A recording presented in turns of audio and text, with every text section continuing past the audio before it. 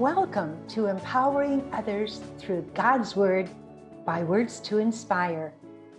Our mission is to inspire you to know God through His Word, to know that there is hope for you and your future through God's Son, Jesus Christ. The podcast today was recorded on the week of February 22nd, 2021. On Easter Sunday, April 4th, our guest, Pharaoh, collapsed in her home due to a cardiac arrest from which she did not recover.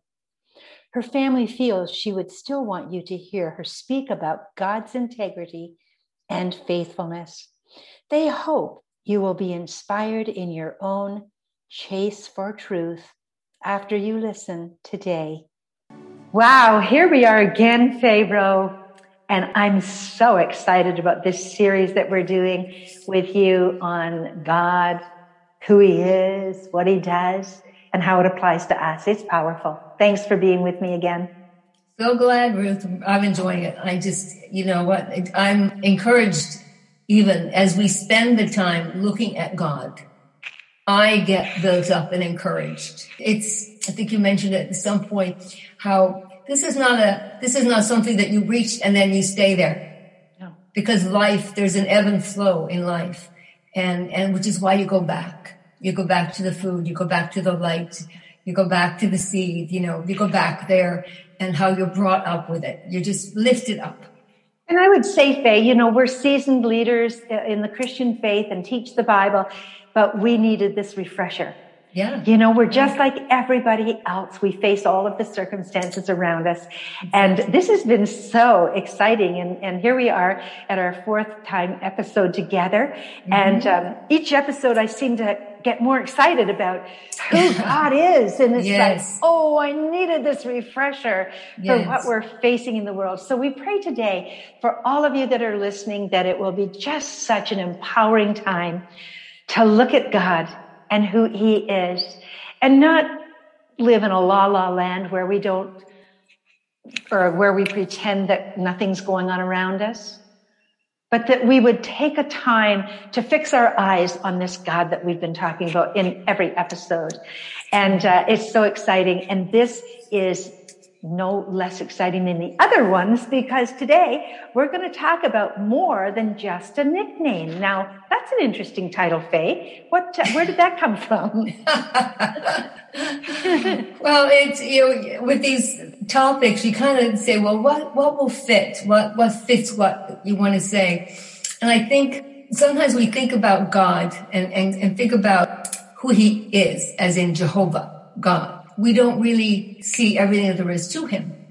But I really appreciate you, actually, Ruth, taking me on this journey again, because what we're talking about is a story that I lived, is a journey that God took me on when I was feeling quite embarrassed that I was praising Him with words that meant nothing to me. Wow. So the next part of my journey, because the first part was just to when He told me to study the names. So I studied all those names that we just have learned to love and rely on and trust in. But I knew when I got those in there, I didn't understand what that scripture was telling me any more than I did at the beginning. And I told Him that. I'm like, I've done that, checked, and it didn't work. And so I heard in my spirit a quote from Shakespeare, "What's in a name?" Right. And he said, "What's in anybody's name, Faye?" Yes. So that really, it took no time then when I started thinking about that there are 4 aspects to all of our names. Yes. And when I took those aspects and then fit them into that verse, it just opened up something huge to me. One of the first one was the identification. Like when our daughter was born, and we had moved from BC to Halifax, and our family was all in Newfoundland pretty much. So we're in the hospital, and I'm wanting my husband to call friends, close friends and family, and tell them that we have a little girl. And he said, "Well, what's her name?" And I said, "I don't know yet. We haven't chosen a name yet because we expected a boy. We expected little Richard, and we have a little girl." And he said, "Well, I'm not calling them until I could tell them her name." And that kind of came back to me. Wow. That's interesting. Yeah. And your name is your identification. Right. You're not just a person. You're a named person. You're specific from all others. In Moses, remember when God called Moses to go to Egypt? Moses said to him, they'll ask me who sent me. Who am I going to tell them? And God said, I am. Tell them I am. And I mean, there's so much in that. But even God has a name that he said, I am all of those things, all those names, and he gets to let, yes. later on or earlier, he's like, that's who I am. And the second one is character, as defined by attributes, goodness, integrity, or dishonesty, or whatever. I mean, because I know you, Ruth, when I hear your name, there are a whole lot of things. Your character comes before me. There are a whole lot of things that I see in you, that I know in you, that's Ruth. She's just not some random woman that I know her name is Ruth Coghill and I know nothing about her. Your name brings all of these things to remembrance. The scriptures say that even a child is known by his doings. So, Faith, let's just pause there for a moment. Yeah. I think as we carry on in this episode, that you're pointing out it's not just God's name that's important. Yeah. It's our names. Yeah. And, in many cultures, the name identified the person's character as well. Yeah. Right? And you may be elaborating on that, but we take it so glibly sometimes, that our names. And if you've had a nickname, you don't want to be identified by your nickname all the time. No. Right? No, but you know what? Sometimes your nickname that people give you is a description of your character. People know you when they know you. Your character comes to mind, which is so important to realize that you are known by the things that you do. You are known by your actions. Even God, the scriptures say, is known by the judgment he executes. He's known by what he does, and we take that back to his names all tell us what he does. He is known by what he does. Well, that brings us to the point that of the differing characteristics of God. Yeah. Judgment is one that we don't like to talk about. Yeah. But you know what? Judgment is a great thing. That's right. It is a great thing because he's a righteous judge. Now, if you had an issue when you had to go before an earthly judge, Ruth, you would want a righteous judgment. And that righteous judgment would be so important to you. You want, in any country, in any situation, you want righteousness, righteous judgment. And you look for that. We need that. Judgment is not a bad name. No. It's not a bad word. It has a bad connotation, though, doesn't it?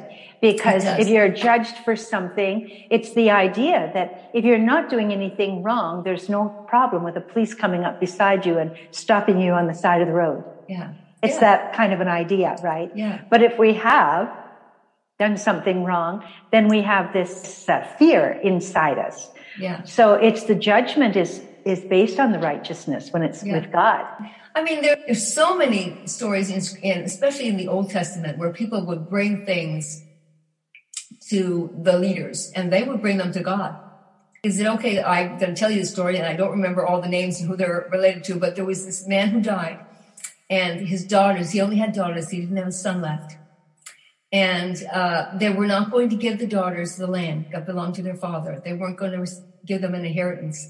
And they brought it before the judge, and the judge went to God, and the God said, give them the land. He made a righteous judgment on behalf of those three daughters, Yes, and yes. we look at judgment as a very negative thing, and proper judgment is a beautiful thing. I think it's could be coined. It's fair. Yeah, and it's very right. It's very easy in our world and in our lives to say this is not fair. So when we see fairness, when we see proper judges deliver proper outcomes for the individual, there's a sense of beauty and a sense of peace and a sense of it's fair. Wow, that's so good. Another part of character that really helped me then was reputation. It helped me understand some scriptures that I read about God's name. Is reputation. That's how other people see you. That's how others view your character, their opinion of you based on what you say and do. The scriptures say, in Judah, God was known, His name is great in Israel. So there they're referring to God's reputation. They're not referring to his identification. They're referring to his reputation. And God cares about his reputation. I mean, you probably think, why?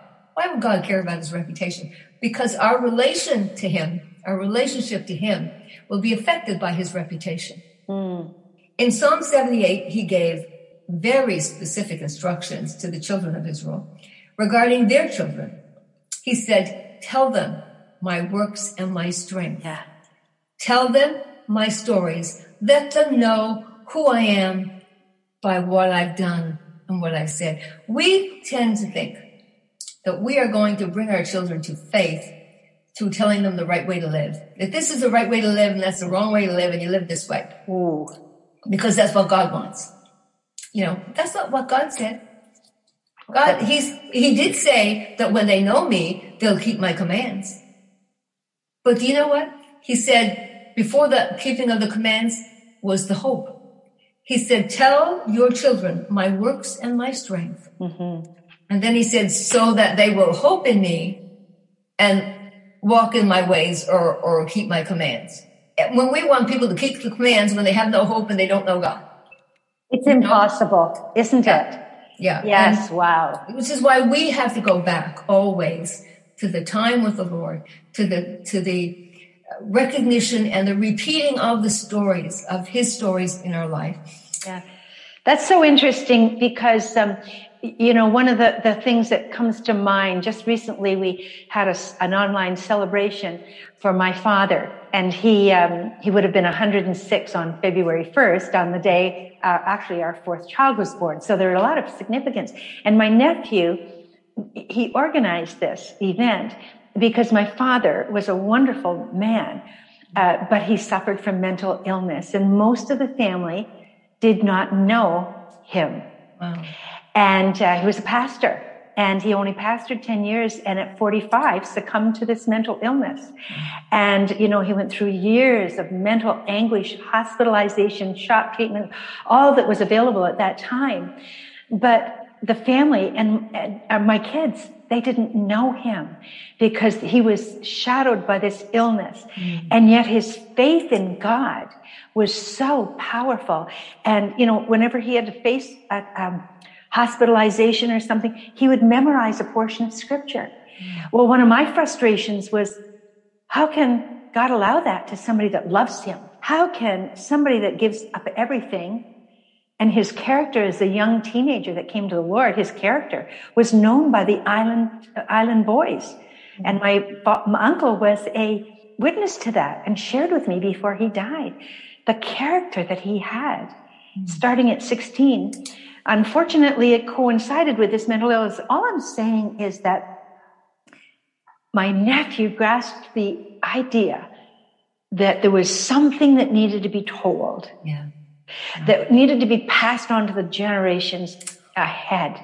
And here, his mother was, my dad's mother, my grandmother was a Christian lady, a praying lady, but his father was agnostic and laughed at him. And a lot of people did because he had this fanaticism for the Lord, and they kind of connected it with his mental illness, but they were two separate things. Yeah. And I'm just sharing that story because as you're talking about it's like a legacy that God wants about his greatness. And now I feel so wonderful because I felt like very, very inadequate as a parent because I wasn't able to bridge that pain of that stigma. It's still a stigma in the Christian realm very much. And so it's so important to come back and share the great things the Lord has done. I mean, I look at it now and I'm thinking, he poured into me through prayer and through demonstrating the value of the memorized word, which I teach on now. My love for God and that started with him, and it was passed down to his 4 daughters. And when they're gone, it's like, oh, who now is going to carry on? Yeah. So even saying what you just said, Faye, it's very powerful. How we need to just talk about how wonderful God is. Yeah. Do you know when, as we said, we grew up in church, And this, I know I had wonderful, wonderful pastors. I have great memories, and they gave me so much. But when my daughter was born, her dad was in the Navy and was gone quite a bit. And she was probably, I think, maybe around 3 when this event happened. She was sick. My friend was babysitting one night, and I don't know where I was, but then I came home and she said, "Faye, you're not raising that child right." And I said, "Why?" And she said her tummy was aching. And I said, "Would you like me to pray with you?" And she said, "No. When my mommy comes back, she'll give me some medicine." And I thought, I'm not saying there's anything wrong with medicine, trust me, but why would I not want to pray with her? And I recognized right away what it was. And that was, I prayed for her, but I wouldn't want to pray with her because I didn't want her disappointed in God. Wow. Because good. Yeah. I had been disappointed in God. When I treated a fearful situation in fear, and I stayed in fear about it because I didn't know God. Yes. The God that I knew at that point, I actually said to him one night when she was sick, "I don't know what you got against this child. She's perfect. I'm not perfect, but why won't you help my child?" What a thing to say to God. I'm so glad I know him better now. I'm so glad. Yes. But it was based on your experience. Yes. And that's why our feelings and our experiences are not trustworthy. Yeah. They're not. For us to develop a relationship with God, we understand that he knows everything and he could have done something about it, but he has a higher purpose. And when we identify, I'm thinking about, for women during that time of the month, and I'm thinking about when a difficult situation comes and our emotions are not trustworthy, but we make decisions. We talked about that in an earlier episode. We make decisions in a time when we cannot have a right decision because emotionally we cannot do that. Well, I kind of look at that event from my perspective now is I kind of go back to those children of Israel who were the spies who went in to see the land. And what Paul said about them. I didn't have an expectation of God. They didn't go into the land because they had no expectation that God would help them. They had no expectation that God had given them the land. And at that point in my life, with whatever my experiences had been or the teaching had been, I really had no expectation of God helping me, of God even helping my child. I had no expectation of it. I wished for it. I had no hope for it because I didn't know God well enough to trust him. I didn't know God well enough. I didn't trust him, know him well enough to believe what he said to me. I didn't know him well enough to have hope. I wished for it. I knew he existed. I served Jesus. I was a good server, and I was relying on my good serving, not on his goodness. My eyes were on me. And at that point, my eyes were on all the reasons why he would want not to have anything to do with me at that point. But, the interesting thing is that in scriptures, we see that God acted in such a way for his namesake. Anywhere where you see he did this for his namesake, it was because he wanted to do what he said he would do. He wanted to do good so that his name would not be polluted before the heathen. Wow. And that he would make his mighty power known. He wanted even the heathen, these scriptures come from the Old Testament where he was dealing with his chosen people. The people that he had chosen to show himself to the world. The people he had chosen to bring the Redeemer into the world. He needed a people who would listen to him, who would believe him, who would declare his future, who would pray for the Redeemer. He needed people to do all that in the earth. And there's a reason why he needed people to do all that. Because back in Genesis, he gave a fair bit of authority to man. Yes, he sure did. And that's bringing you right to that fourth part. Authority. Authority is the right to make decisions and to act on them. And there are reasons why we have authority. We have authority over something that we own. And we have authority over something, or we should have authority over something that we've been given responsibility for. And when God gives you responsibility, he gives you authority. And when he gives you authority, he gives you responsibility. I mean, there are lots of situations on earth where you're given responsibility but no authority. And it's a very frustrating and ineffective place to be. Yeah, that's really interesting, because that's bringing it back to what part we play. Yeah. And it's a free gift of salvation, but there is a working out of our salvation. Yeah. To bring us to that place of sanctification. Wow, Faye, that's incredible how you have put today 4 aspects of a person's name: identification, character, reputation, and authority. And God can be trusted. Yeah. And you're going to leave us with a scripture now, and then that's going to lead us right into the next exciting part. So what scripture do you have for us for today? Well, the one that really spoke to me at the beginning of my search, and it speaks to me all the time, is they that know thy name will put their trust in you. It doesn't say they that know thy name should put their trust in you. He says they will. Wow. So it spoke to me and said, you know what, if I'm having trouble trusting, it's because I don't know his name. I don't know his reputation. I don't know him. And so that's what I would leave it with. Those that know thy name will put their trust in you. Well, I'll tell you, if that doesn't motivate our listeners today to go and find out more about the name of God and God's names, the many names, no other scripture would work, because that is identifying the power behind his name. Yeah. So what a lot has been put into this time together, and it's going to launch us right into the next session, which is the linchpin. And so all that we've been talking about now is coming to a head, and we get to talk about the next part in this game changer session. So thanks for listening and for being a part of this. We just pray that you would want to know your God and that you would find him faithful as we have. So see you next time. Bye for now.